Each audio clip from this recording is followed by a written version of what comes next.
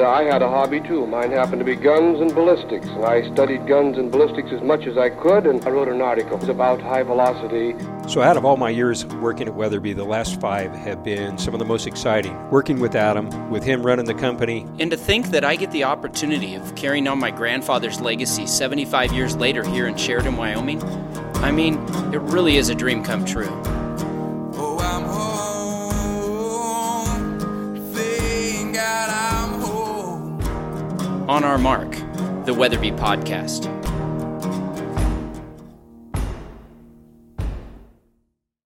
Welcome back to On Our Mark, the Weatherby Podcast. JD, you're already laughing. This is a great intro. Sometimes before we actually start recording, we just talk about a few things, and JD wasn't ready, but I was ready, so I started. And I'm not going to edit this out, and I'm not going to restart. Everybody likes laughter. Welcome to the show, JD. Thank you. Welcome. So today we got a cool topic. We're going to talk about optics. We get a lot of questions about optics.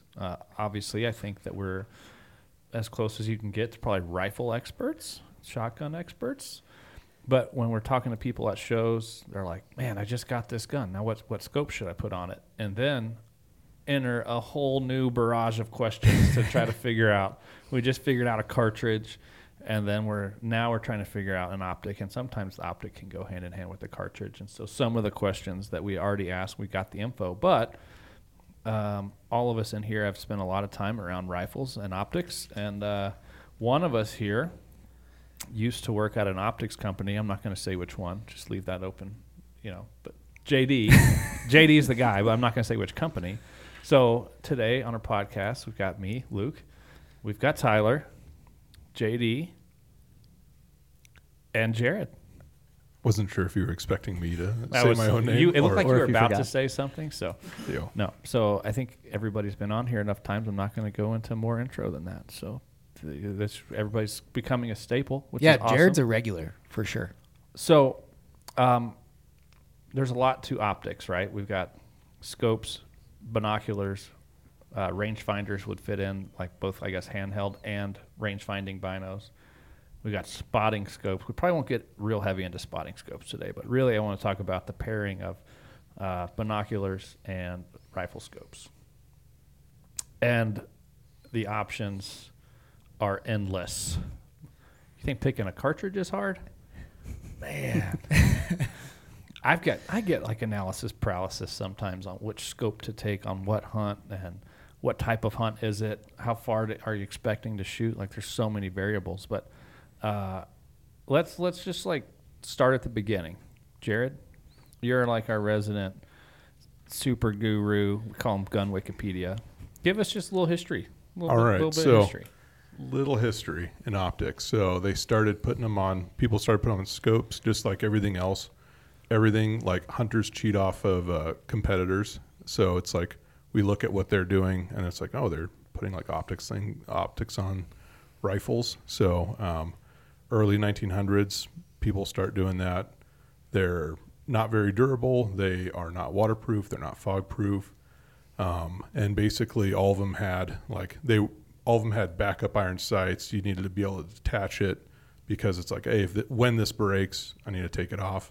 So they were kind of like a really niche thing, and then basically just kind of grew into more like you could buy them off the shelf. Mounts became more standardized, things like that. So by like, I don't know, I wasn't alive back then, but 1950s, 60s, like that's really like you'll see like a lot of the era of those rifles where they'll come from the factory with iron sights on them, but they're starting to expect you to put a scope on. So we don't really have any iron sights anymore except for the dangerous game. Yeah. That's it. And even then, I mean, a lot of people are using like a 1-6 for a dangerous game now just to give you a little more options and variety. Mm-hmm. JD, you spent some time at an optics company. What are like the first couple questions that you ask somebody as they're like, hey, what scope should I get? It's always how are you using it? Everybody says, what scope should I get? Before they've described what caliber they have, what they're hunting for, how far they're going to shoot. There's so many variables. The other thing is, like you described, the analysis paralysis. Even amongst a line and one specific brand, the reticle options or the turret options, there's so many things that you're going to go, There's a lot. Yeah, I like this one, but then you look through it. Everybody's going to have one that they look through and they're going to go, I really like that one. It's either what I'm used to looking through and I really like that, or it's what I was looking for. But the caliber thing is such a, do you have a gun that you're planning to shoot a mile with, or is this something that you're going to shoot to 200 yards? Obviously, those are like wildly different scenarios. So, and there's so many people in between. If they're wanting to do where they might hunt the timber and, you know, have a close-up shot, and they need a low mag scope that is going to do really well in low light, or are they like, you know what, I'm antelope hunting, and, you know, it's likely not going to be a low light situation, but I am going to shoot a long ways. Are you packing this thing? Are you building like the lightest rifle there is, or are you trying to have like a medium weight, you know, that you're okay with having a little heavier optic because you went with a lighter gun? Like, there's just, I don't ever like telling somebody, hey, you should get this one. It's always tell me more about what you're doing and how you're going to use it before I would start to recommend something. There really are so many factors. Jared, I'm looking at a little cheat sheet that you put together, and like there's so many different topics that like each one could almost be its own like dedicated podcast, like Mills versus MOA. Like, holy moly. First versus second and Mills versus MOA, I feel like, are the two right now that Jared is a dear friend, but when we talk about this, I want to strangle him. There's some like, and everybody has strong opinions on it. Like, I'm easy to rile up, but it's definitely one that people are very opinionated about. I feel like we should break this up too, of like, so the best scope that's like the most popular scopes are like 3 to 9 duplex reticle. There's, you know, really not much to them. And then it's like, then you just start adding on all these things, because that kind of hunter like doesn't need to pay attention to like most other things that we're going to talk about. I feel like, you know. Yeah, I mean, we're probably going to get fairly technical, and for me, good enough isn't. You know, for a lot of people, good enough is, and I think for my mindset for the purpose of this conversation is like good enough is not. Like, I want the best possible thing, especially when you're pairing it with a Weatherby. Like we were talking about, you probably have already spent some serious dollars on a really nice rifle. If you don't do the equivalent on a scope, it's kind of like, what's the point? Like, if you just bought a rifle that's capable of shooting 700, 800, 900, 1,000 plus yards, your glass needs to match that, right? That's something that people, when I'm talking to people about buying a scope specifically for a gun, there's things you can do to a gun to make it better. You can get a new stock, you can get a new trigger, you can put a new barrel on it. There's things to make upgrades. The day you buy that scope and start using it is the best that scope's ever going to be. And if you buy a quality scope, it'll last you a lifetime.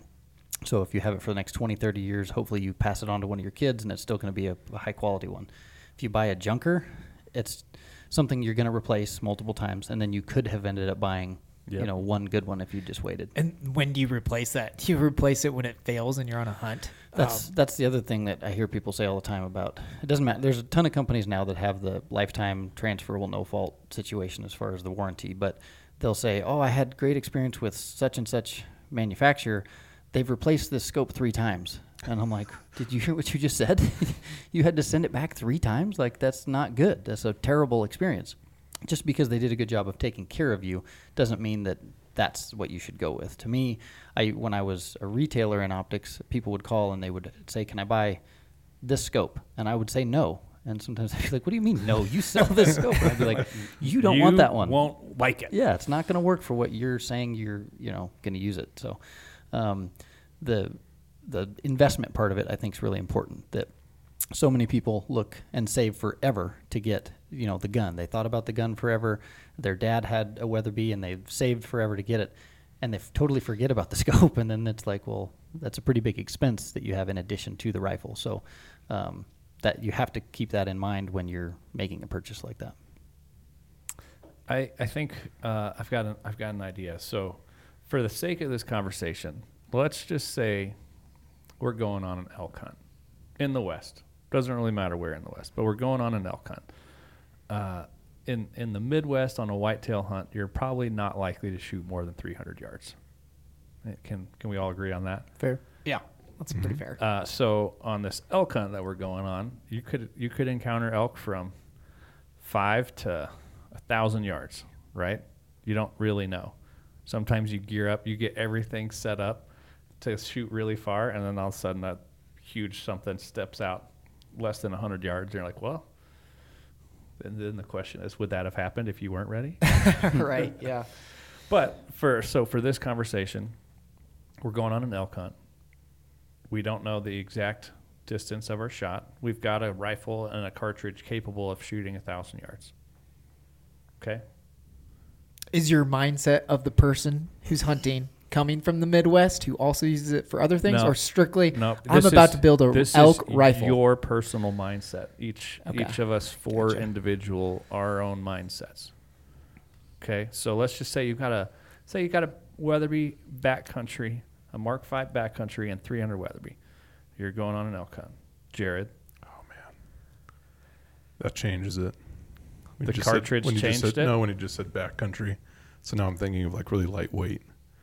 But so if I'm gonna reach out super far, I think we could probably talk about like, so the Leopold CDS dial is like a really good option for. I would not say 1,000 yards, but like if you're talking like 5, 6, 7 kind of a deal, they're really pretty. I actually had one of those on my 300 Weatherby, and it was awesome. But once you got out to like closer to 1,000, where you're having to account for environmentals stuff and matters. everything else, and that's when it's like it really started to be like okay, this is not the perfect setup. So if I want to reach out as far as I possibly can, then I would just go to a simple, like my favorite is like really simple mill reticles that are like basically crosshair with subtensions. And JD's shaking his head right now. So are you Team Mills? I'm absolutely Team Mills. Yeah. This is where we start to argue, and not because I don't like mills, but because people want to say you have to be in one or the other, that you can't be both. Right.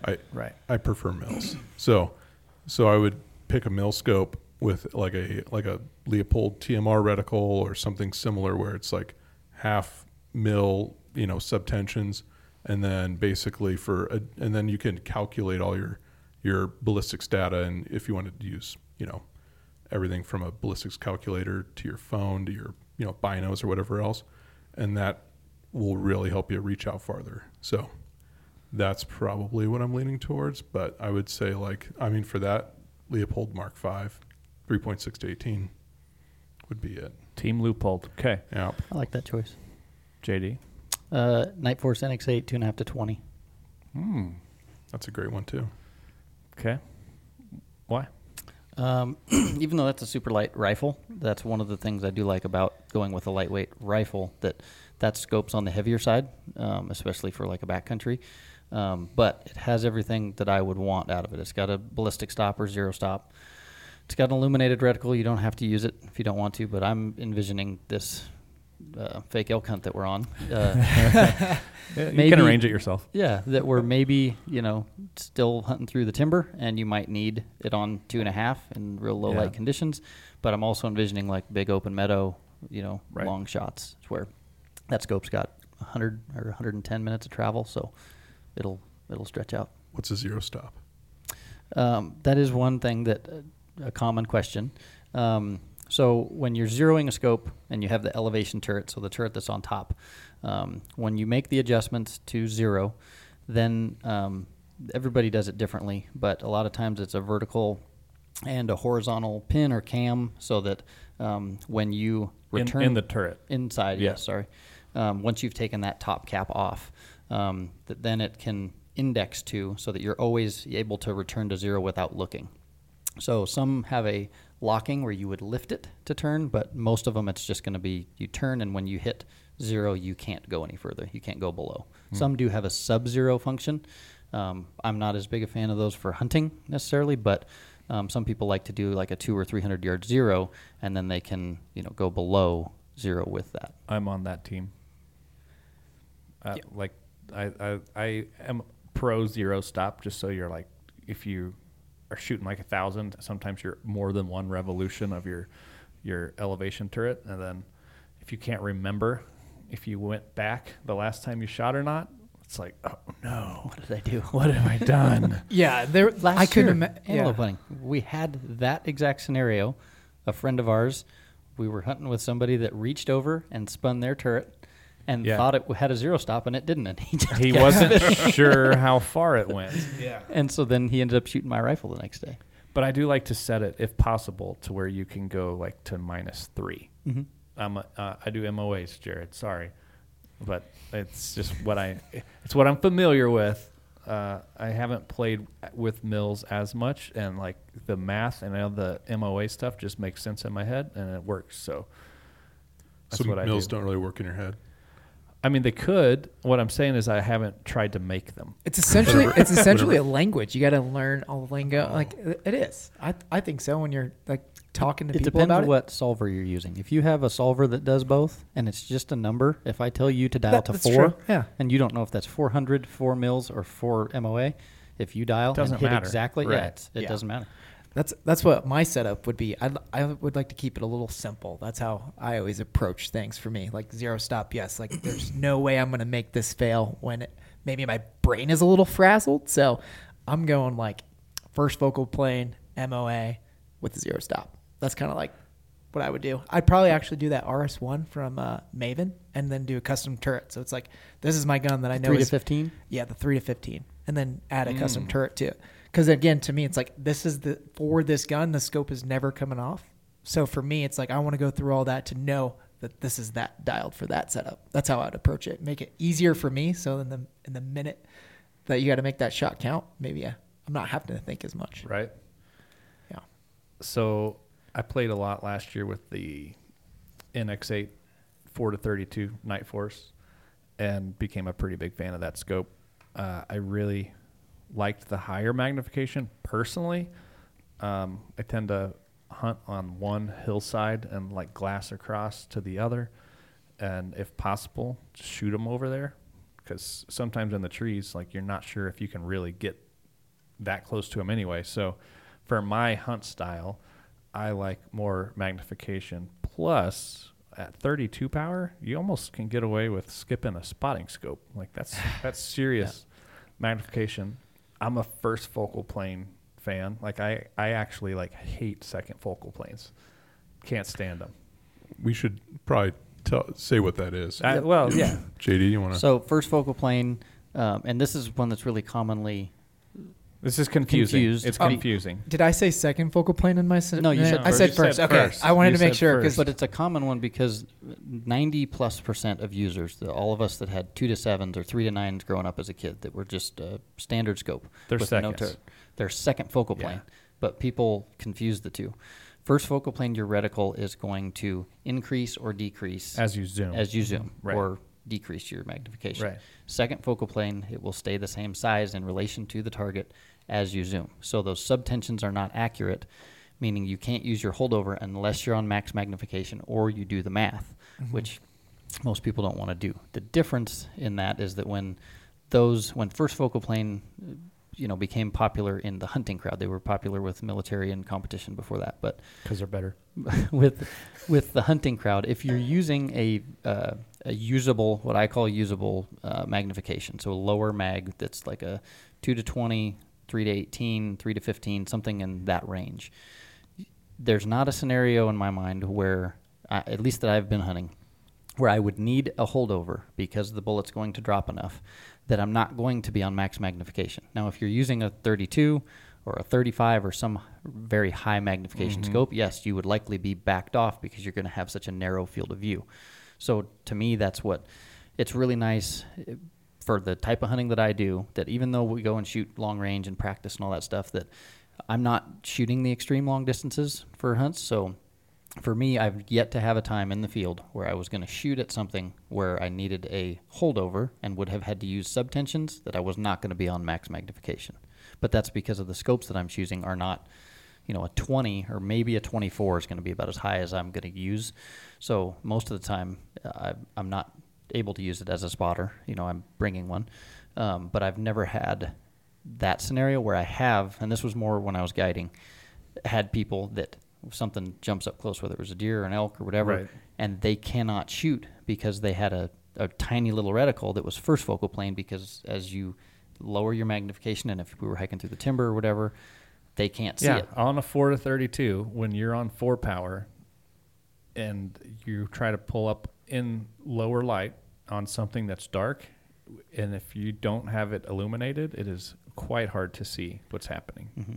I agree with that. So my argument there is, if I had something get away at 400 plus yards, if there was a buck out there 500 yards away and I didn't get a shot at it because of the scope I was using, I had like trouble getting on the animal, versus one that jumped up at 20 that I couldn't shoot, I'm going to be far more upset about that scenario of something that I could have shot with my bow getting away than the other. I feel like that's like the really, whenever people like want illumination, a lot of it's not needed, but that is the one scenario where having a first focal plane scope that has a huge magnification range, that's where it really comes in handy, especially too with if you're doing like instead of like the huge Christmas tree kind of reticle, if it just illuminates like the center or close to the center, that's really nice. New shooters too, we all have different needs, but not guiding anymore, but still taking new shooters and hunters every year. When you hand somebody a scope that's on a rifle, even if the rifle fits them great, if they look through it and you can see that they're doing this like head bob maneuver and they can't figure out what's going on, and then they're like, which one is it? That's usually not good. But if you have a relatively simple reticle, and especially illumination, I didn't used to be as big of a fan of illumination, except for especially newer shooters, where if you turn on illumination and it's a center post or center dot, it's very easy, especially with like kids, to be like the red thing. Put the red thing where you want it to go. I do like the loophole fire dot. Yep. You can't screw that up. You can't mess it up. Yeah, it's like crosshairs, pretty awesome. red dot. Yeah. I did have a scope that you would hit the illumination on, and it was a full Christmas tree, and it's like, it's just like this whole giant everything. Yeah, you're like, oh man. Yeah, that's a challenge. Okay, so we're not all over the map, but we didn't touch how the styles. a rangefinder, how that's going to impact what scope you would use, because what you described. mentioned a dial too, and you mentioned a dial. What did you say? You didn't for a turret? Yeah. Which style? Yeah. MOA is what I would. Yeah. My first choice would be, but like the Mil C reticle in that scope, same. I would be just as happy. But that's what I was starting to say is, depending on the solver that you use, whether you have a handheld rangefinder or a rangefinding binocular, not everybody uses one or the other. Some people still go and hunt and don't have a rangefinder. And if you're having to estimate ranges, like Jared's talking about, if you have a reticle that can do it, like a Mil reticle in a first focal plane scope, that's going to be far easier than a second focal plane where you'd have to be on max to be able to do that. I use a rangefinding bino that does both, so it can tell me minutes or mils, so it doesn't matter. So it's just a math equation that whoever I'm with, and it's usually the other shooter, not me. If somebody's, if I'm spotting for them, I'm just going to tell them a number, and half the time I'm dialing turret for them. So even if it's only a couple hundred yards, just to be able to say, it's 3.5. And dial to that distance. It's an investment. Oh, for sure. But I'm a big fan of some of the nice range-finding binos. I think there's like 3 or 4 now that are all real similar as far as features and function. But man, once I made the jump to that, it's a game changer. It's hard to go back after that. Yeah. You can, I've been using the Leica GeoVid Pros, and they have a really easy to use app, and you can put multiple rifles in there. And in the app, you just pull it up and when I'm done, I'll also load whoever else I'm hunting. I'll load their ballistic info in there so I can switch when I'm done or not hunting, and then range and be like, oh, it's 7.2 MOA. This is what you need to do. And some of them will even integrate with like a Kestrel. Like if you want to get wind data, that's kind of next level. Yeah, that's pretty cool. It's awesome. But, life starts where at? I know exactly what Tyler's about to say. What was I going to say? $2,500 TA, for the tracking binos? assistant thing. Oh, yeah, that one was pretty funny. No, I was just going to go to kind of like within tandem with what Luke was saying is like if your hunting partner has similar setups, it makes things easier so that you guys are speaking the same language.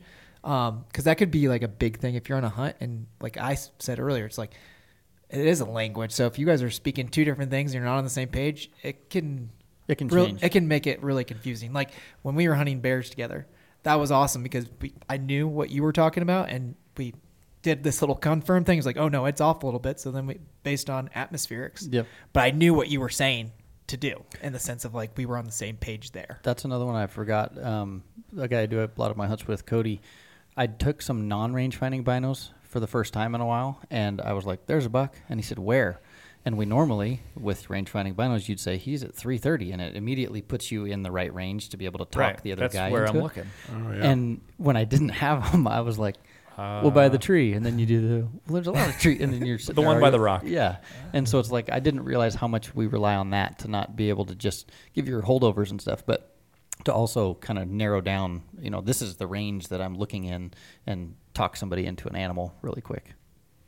I was going to revisit the second focal plane because there's like a key tool when you have a rangefinder that I think really comes into play, which is being able to estimate widths and sizes with your reticle. So if you know the distance and you have a reticle that either has windage or elevation marks, and you could be like, well, that is 6 MOA wide, and you know how far it is, then you can back into exactly how far that is. So like if you're hunting moose in Alaska where it's got to be at least 50 inches wide, you can know at every distance how far or how many MOA 50 inches is.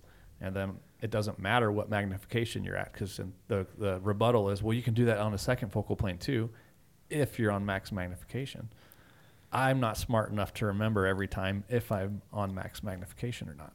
And so I don't want to have to. That's what my setup for September is, literally first focal plane mill, and I'm learning that with my cheat sheet just because, again, that 50 inches is really important. Yeah. Or so it's like that in Alaska there. Most of those are 50 inches or 4 brow tines. You can count the 4 brow tines. That's easy. But if it could be 60 inches wide and have 3 brow tines, you're going to shoot that moose. yeah, it would be really painful to know. Like you're like, what if? But now you like know that. Oh nope, that one's too small, or that one I need to shoot. Yeah, the nice thing with having subtensions that are MOA mill, whatever you choose, is I've got a spotting scope that has the same reticle as my rifle. So if instead of saying, because typically it was like, say if you're shooting and you miss, and it's like, oh, you're like, I don't know, 2 target widths left. Instead of saying that, you can just say like, literally you're 3.5 mil or whatever else, off this distance. It's really easy to, whenever you're talking about like the same language kind of a thing, that's huge too. That's pretty cool. I'm a big fan, especially at the range, of having a reticle in a spotting scope for that exact reason. Like it doesn't matter how far, how many inches, just, hey, you're 2.5 MOA low. Make your adjustment. Good to go. Yeah, that makes it a lot easier because I did just picture at the range when it's like 6 o'clock.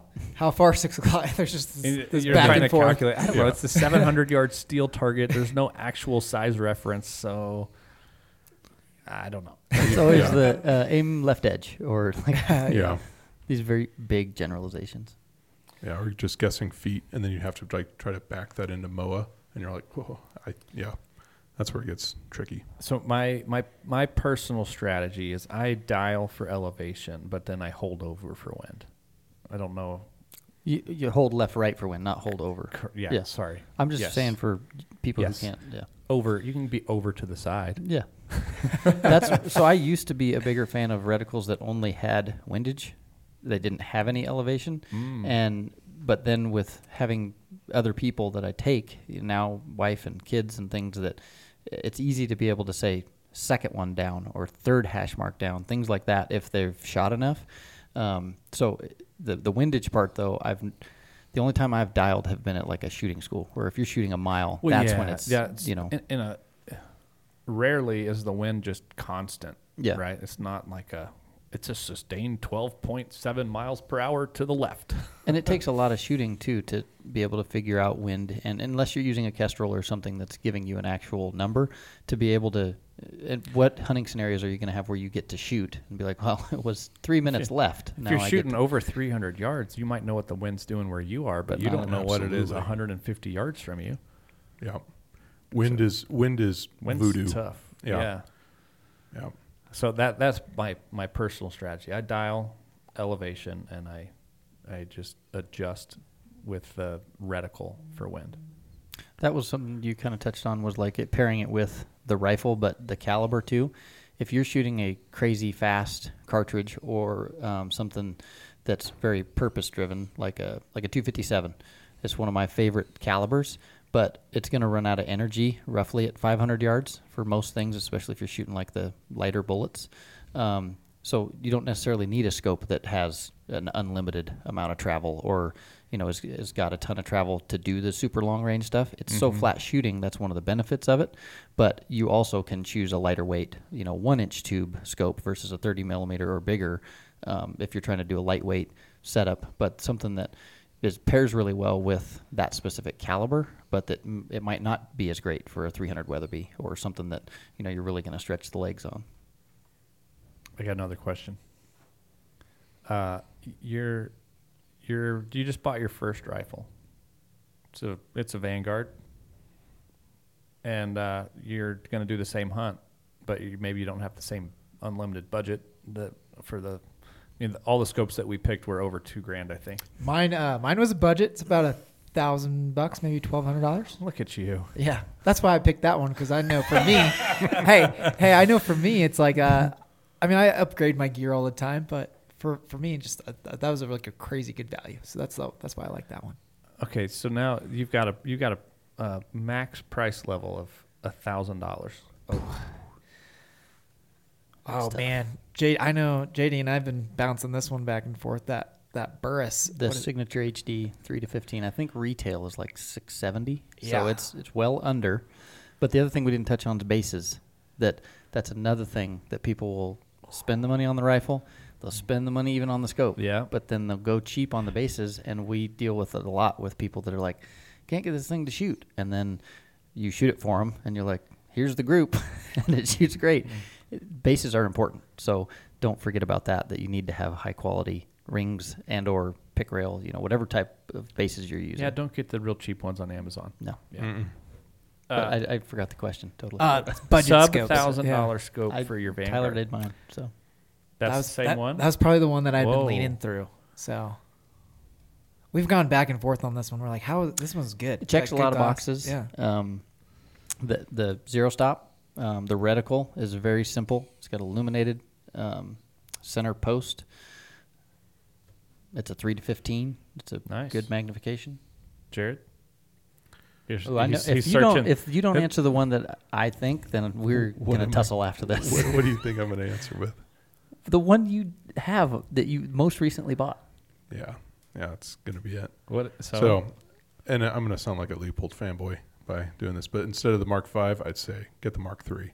So it's missing a couple things. One, it's second focal plane, right? So you're like, okay, but the magnification only goes up to like 12 or 14, I think. So with that, it's such a much lower magnification. It's easier to hit the top, I feel like. It's a thicker reticle than I would like. Yeah, the reticle's a little thick. But it's what's the time that you would be needing that to be first focal plane? You going to dial that thing on? You going to use the subtensions on 4? No. I'll use it on 12, but you just have to ensure that you are cranked to 12 if you're ever using subtensions. But how far are you going to shoot that thing, Jared? What's the max range you're going to shoot? Oh, I don't know. I feel like that's... Say the number. What number? I don't know what you're looking for. I mean, if we're talking about hunting, I'm not shooting anything past like 500 or 600 yards personally. So with that scope, wouldn't you be on max magnification in that scenario absolutely. on a 12 power? Not every time. You would back down at 600 yards on. I have done many times. Absolutely. You and my dad. You're the only people I know that do that. The boxes it checks are its second focal plane, which is it's like okay. And it doesn't have illumination. not a big deal on a second focal plane for me. But it does have parallax adjustment, and it does have a zero stop. It can do one full rev, right? Or like most of a rev, it's like just you can't like click over past. So it gets me out to like with my with like a 308, it gets you out to like effective energy level, Right. as far as you can go, basically. So it kind of checks a lot of boxes. It's also pretty cheap, and it's pretty lightweight. So it's a good trainer. Like I've got a lot of children, so I was like, it's a good trainer scope for that. So You do have a few kids. I got a couple, several, half dozen. It's like- What's yours, Luke? There's a couple that I've played with. I've recommended a few times the VX3 HD.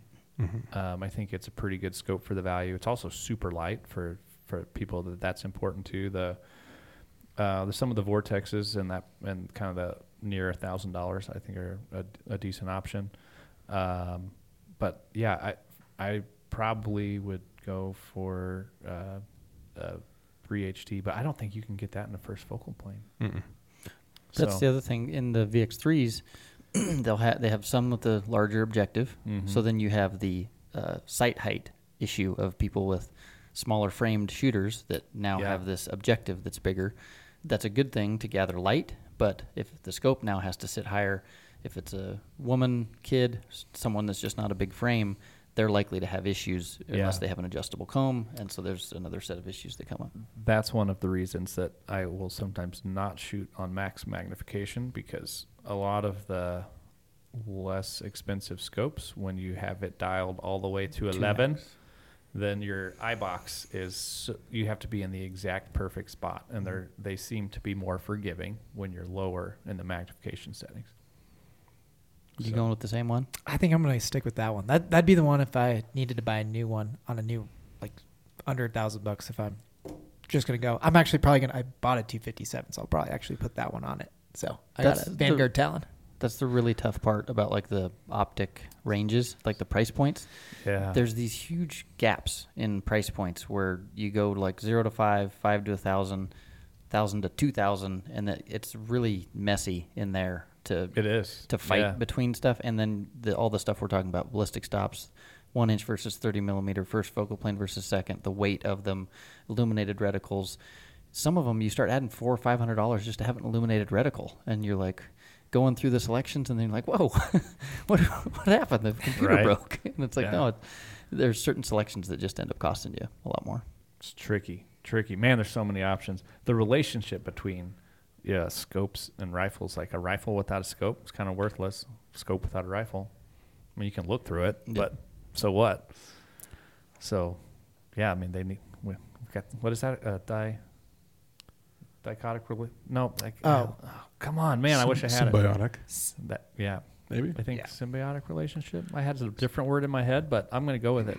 Mutually dependent. We're codependent. There you go. Yeah, they make books for that. So many options. We need to land this plane because I've got a meeting coming up here. But look at your list. Was there anything we didn't cover? Thought, Jared?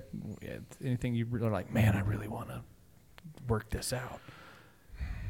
No. Oh, the future. You didn't talk about the future. What it looks like what down the road. Oh man, I do think we could. There's a lot there, but like I think there's some really good ideas, and then some that are just like I'm like, oh man, I think that's going to fizzle out. But I think integrating more electronics into there, like range estimation, direction of fire, and knowing like like being able to like communicate with GPSs and all your stuff. Like I think that's been working its way into binoculars, right? Where you can essentially drop a pin on your last range, and it works. Yeah, I know. I know SIG's got some stuff too with like they're able, if you, it knows what direction you're pointed at and everything else, and it knows your range, and that's pretty cool. So I think you'll see more stuff like that. But honestly, I think optics too, like. Man, they've gotten so much better in the last, couple decades, comparing old stuff to now. But I feel like having binoculars with all the stuff in there is more important to me than having it in the optic. I'd rather just have a good optic that I can dial, width. That makes me happy. I hope that there's more advancements in calculating wind. A Kestrel's a great tool, but in the heat of the moment, when you just have a moment to get off a shot and you're already set up laying prone or however you're shooting, it's not super convenient to bust that thing out and try to calculate. It's true. But think about trying to have it integral into a rangefinder or a binocular. You'd have to have like a widget that pops out of it and like a Kestrel does to be able to calculate the actual wind. So somebody will figure out something that where it's actually integrating it and calculating that number for you. At least I hope. I don't have anything on like the future, but kind of my takeaways is whatever your setup is just being super confident with it. I think that's one thing that I've learned a lot in the last couple of years is just know your stuff. Whatever it is, know it all the way in and out. So That's almost exactly what I was going to say. I think there are people that have taken incredible shots, long shots, whatever your measure of incredible is, with super basic setups. Some of these scopes that we've just talked about are like relatively new in the last 5 to 10 years. So the ones that we also probably talked less good about have been around a long time, and people have probably done amazing things with those scopes. It's not that they're bad. It's not my preference or our preference, but if you know your stuff, you know your rifle and what it's capable of, you know what, more importantly, you're capable of. And sometimes it's not what your ability to pull the trigger is, but it's your ability to gauge wind, understand the dope chart in your head, or just your ability to calculate. There's I know some people that they're great shots. Like when everything's done, like they're probably like have the best trigger break or the least flinch, but they're so slow in processing. Like, okay, the target's 834 yards. Like the amount of time it takes them to work out the ballistic solution for 834 yards, it's slow. So skills over gear. Just hone your skills. Get confident in whatever setup you have, and I think you're going to be in really good shape. And get a Night Force NXA 432. That's in our custom shop now too. So yeah, we just added that to the custom shop. So yeah. I'm a big fan of that scope. I hunted with it a lot. And I used the 2.5 to 20 a lot last year, so yeah. I like that one as well. Also available on the custom shop. Yeah, I would say Luke said there was a ton of topics here, and we could probably do like 5 podcasts. If you had any questions or feedback or anything you want us to dive into, there's no way there won't be comments on this one. Yeah. Oh, that man, we're gonna get beat up, I'm sure, because it's like, where do you go? Where do you go from here? But send it to what's our email for a podcast? On our mark at weatherby.com. Drop us a comment. Maybe we'll do an entire segment just for you. Oh, and if you're following along, the gentleman that had his grandpa's Mark V and the 270, he emailed back, and so we're going to be shipping him a Zeiss scope and then doing a custom floor plate for that rifle. So we got the floor plate, and we'll be starting doing some engraving soon. So kind of cool update on the mail call.